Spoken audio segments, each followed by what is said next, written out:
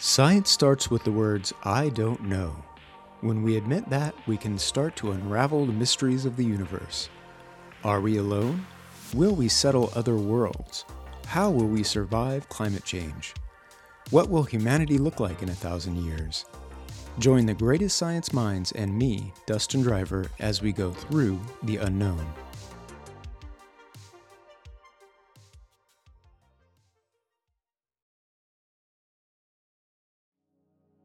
She can punch through interstellar dreadnoughts like they were tissue paper, fire photon blasts that vaporize steel, and propel herself across the galaxy. She's the most powerful superhero in the Marvel Cinematic Universe, and the science behind her powers is nothing short of spectacular. This is the first in a miniseries I'm calling Superhero Science, an exploration of the science behind the superpowers of our favorite heroes. First up is Captain Marvel, the hero we've all been waiting for. Carol Danvers dominated our hearts and minds and the box office this March with her movie debut. Set in a nostalgia-packed 1990s Earth, it tells the story of how a smart, adventurous, and tough-as-nails Danvers embraces her passion and becomes an intergalactic superhero. I won't give too much away, but Danvers completely demolishes her teacher-turned-arch-nemesis, delivering a devastating blow to the patriarchy and its fear of female emotion and power. Hell yes. Oh, and there's also some not-so-subtle stabs at technological colonialism and militarism. I could go on about how the techno-empire of Kree and the shape-shifting refugee Skrulls mirrors countless conflicts between the British and US empires and, well, everywhere else, but this is a science show. And on to the science. In the MCU's Captain Marvel, Carol Danvers is a kick-ass fighter jet pilot testing a faster-than-light, or FTL, aircraft. We learn that the FTL drive was created by an alien masquerading as a human, Dr. Mar-Vell of the Kree. Mar-Vell is supposedly developing the drive to help the Kree track down and murder the Skrull. But she's secretly helping the Skrull and plans to turn the FTL drive over to them so they can zoom off to safety. Danvers and Mar-Vell are shot down by Kree during a test of the FTL drive. To keep the Kree from getting their hands on the tech, Danvers blasts it to smithereens. She gets caught in the blast, which imbues her with superpowers and erases her memory. Mar-Vell dies in the crash, and the attacking Kree take Danvers back to their home planet to train her as one of their own. So it turns out that the FTL drive was created using one of the Infinity Stones, the Space Stone, which was trapped in a power cube called the Tesseract. Now, a Tesseract is of course something entirely different in our universe, but we'll get into that in other episodes. In the Marvel universe, the Infinity Stones are remnants of the singularity that existed before the Big Bang. So they contain the fundamental forces of the universe, and that gives them unimaginable power. Danvers apparently absorbed a significant amount of the Space Stone's power, and it made her super badass. According to the writer, she is the most powerful superhero in the MCU, even stronger and more powerful than Thor or the Hulk. So what kind of powers did the Space Stone give her?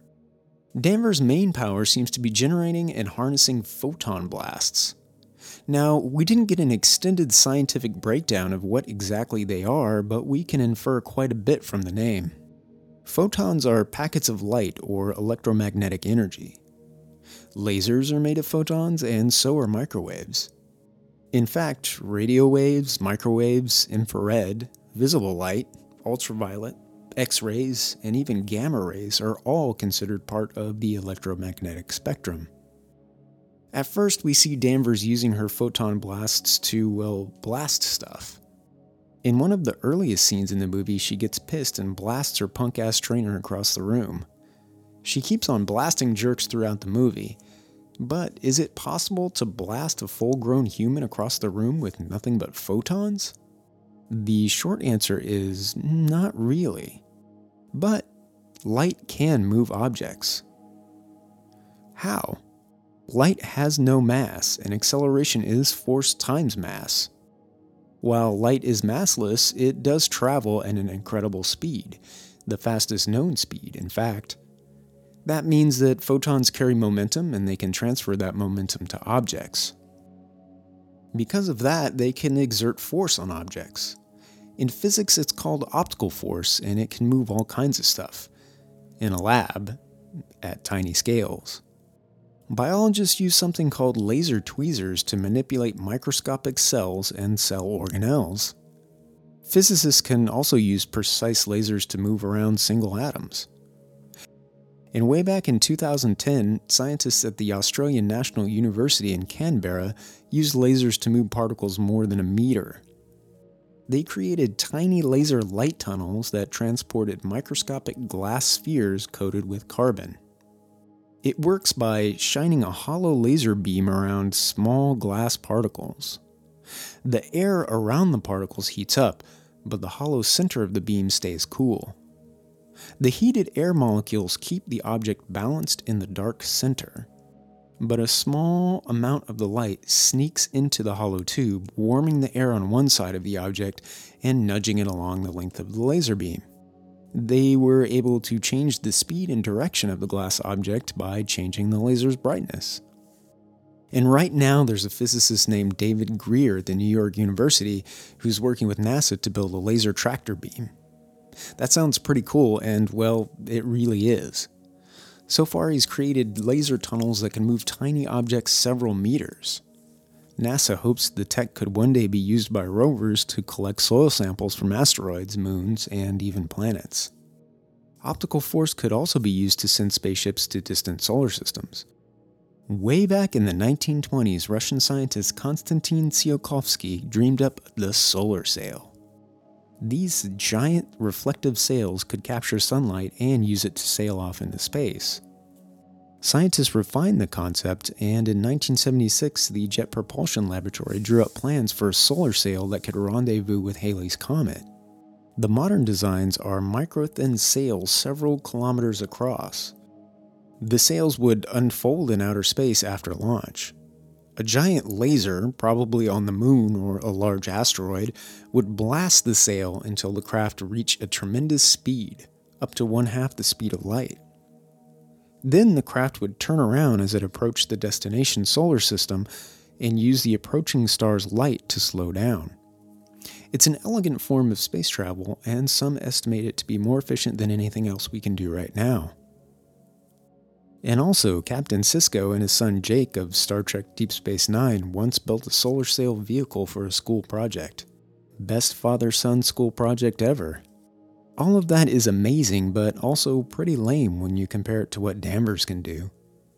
Her dazzling photon blast can hurl a 90-kilogram man 3 meters through the air. Given what we know about optical force, is that even possible? Danvers could create a giant version of the Australian tractor beam. Her blast could create a light tunnel with a hot spot of air within that could push her attackers away. But at that scale, the heat may be so intense that her attackers would be completely incinerated. She could also just use optical pressure alone, but again, this would probably vaporize her target. See, solar sails and other light-propelled objects are reflective. Most people aren't. They absorb light and heat up. The amount of light Danvers would need to generate to move a man would instantly turn him into plasma. Super awesome, but not exactly what we saw in the movie. So there must be something else going on. Let's assume that Danvers has access to more than just the visible spectrum of light. If she can use radio waves, microwaves, and infrared, she would have more control over her photon blasts. Back in 2002, an aeronautical engineer named Narayanan Komaroth at the Georgia Institute of Technology figured out that radio waves can be used to move brick-sized objects in space. So here's how it works. Several satellites with super powerful radio transmitters could harness solar energy and then generate radio wave blasts. Radio waves, like all waves in the electromagnetic spectrum, impart some force on objects. With several super powerful transmitters, it would be possible to position building materials in space. Komaroth estimates that it would take insane amounts of power to do it, but it should work. In fact, the tech could be used to build giant space stations without any astronauts being involved. Scaled-down versions using microwaves could also work for smaller projects. But again, this is in space, where the force of gravity is very small or non-existent. On Earth, gravity would be enough to counteract any force generated by radio waves or microwaves. So Danvers could easily move objects in space using light, radio waves, or microwaves. She could create a light tube tractor beam on Earth, but it would vaporize her attackers. But there's still one super important and powerful part of the electromagnetic spectrum we haven't explored: electromagnetism. If Danvers can create and control magnetic energy, then hurling a guy across the room would be child's play. Even if her attacker wasn't made of metal, it would be totally doable. Iron, as we know, is magnetic. It's paramagnetic, which means it's attracted to magnetic fields. But many materials can be diamagnetic or repelled by magnetic fields. You see, almost every atom is surrounded by a swarm of negatively charged electrons. Most of the time they don't interact with magnetic fields, but if the field is strong enough, they will. The electrons rearrange their orbits slightly, creating small currents that oppose the external magnetic field. Most materials are diamagnetic, including water. And guess what jerks are mostly made of? That's right, water. If Danvers can generate a super powerful electromagnetic field, she can fling a jerk into outer space. In fact, scientists have used powerful magnetic fields to levitate a frog. Researchers at Radboud University in the Netherlands used a 16 Tesla magnet to levitate a tiny frog. Now that's a tremendously powerful magnet.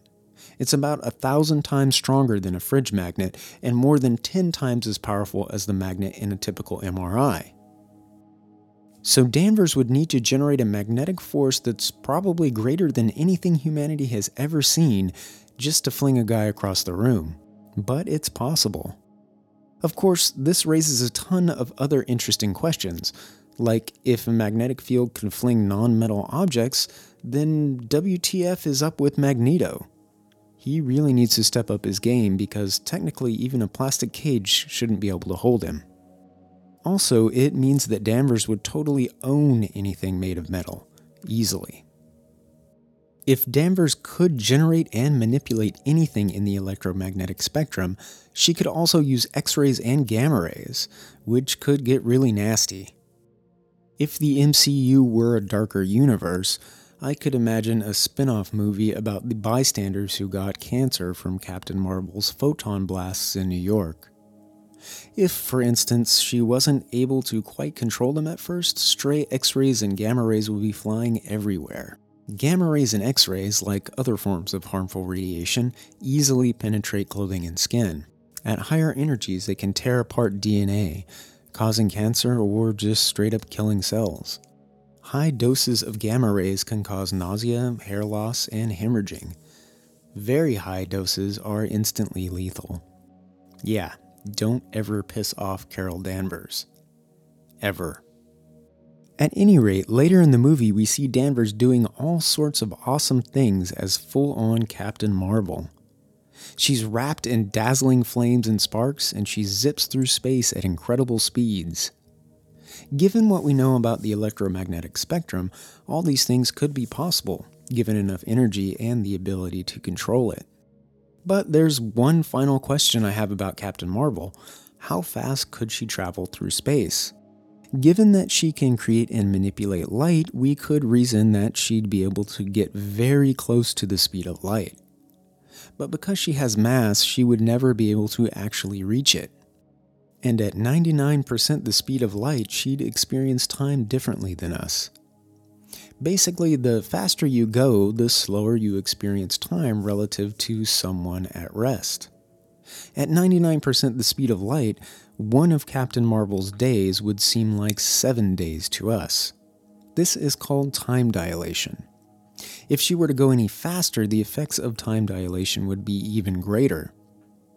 At 0.999999% the speed of light, one of Captain Marvel's days would seem like 2 years to us here on Earth.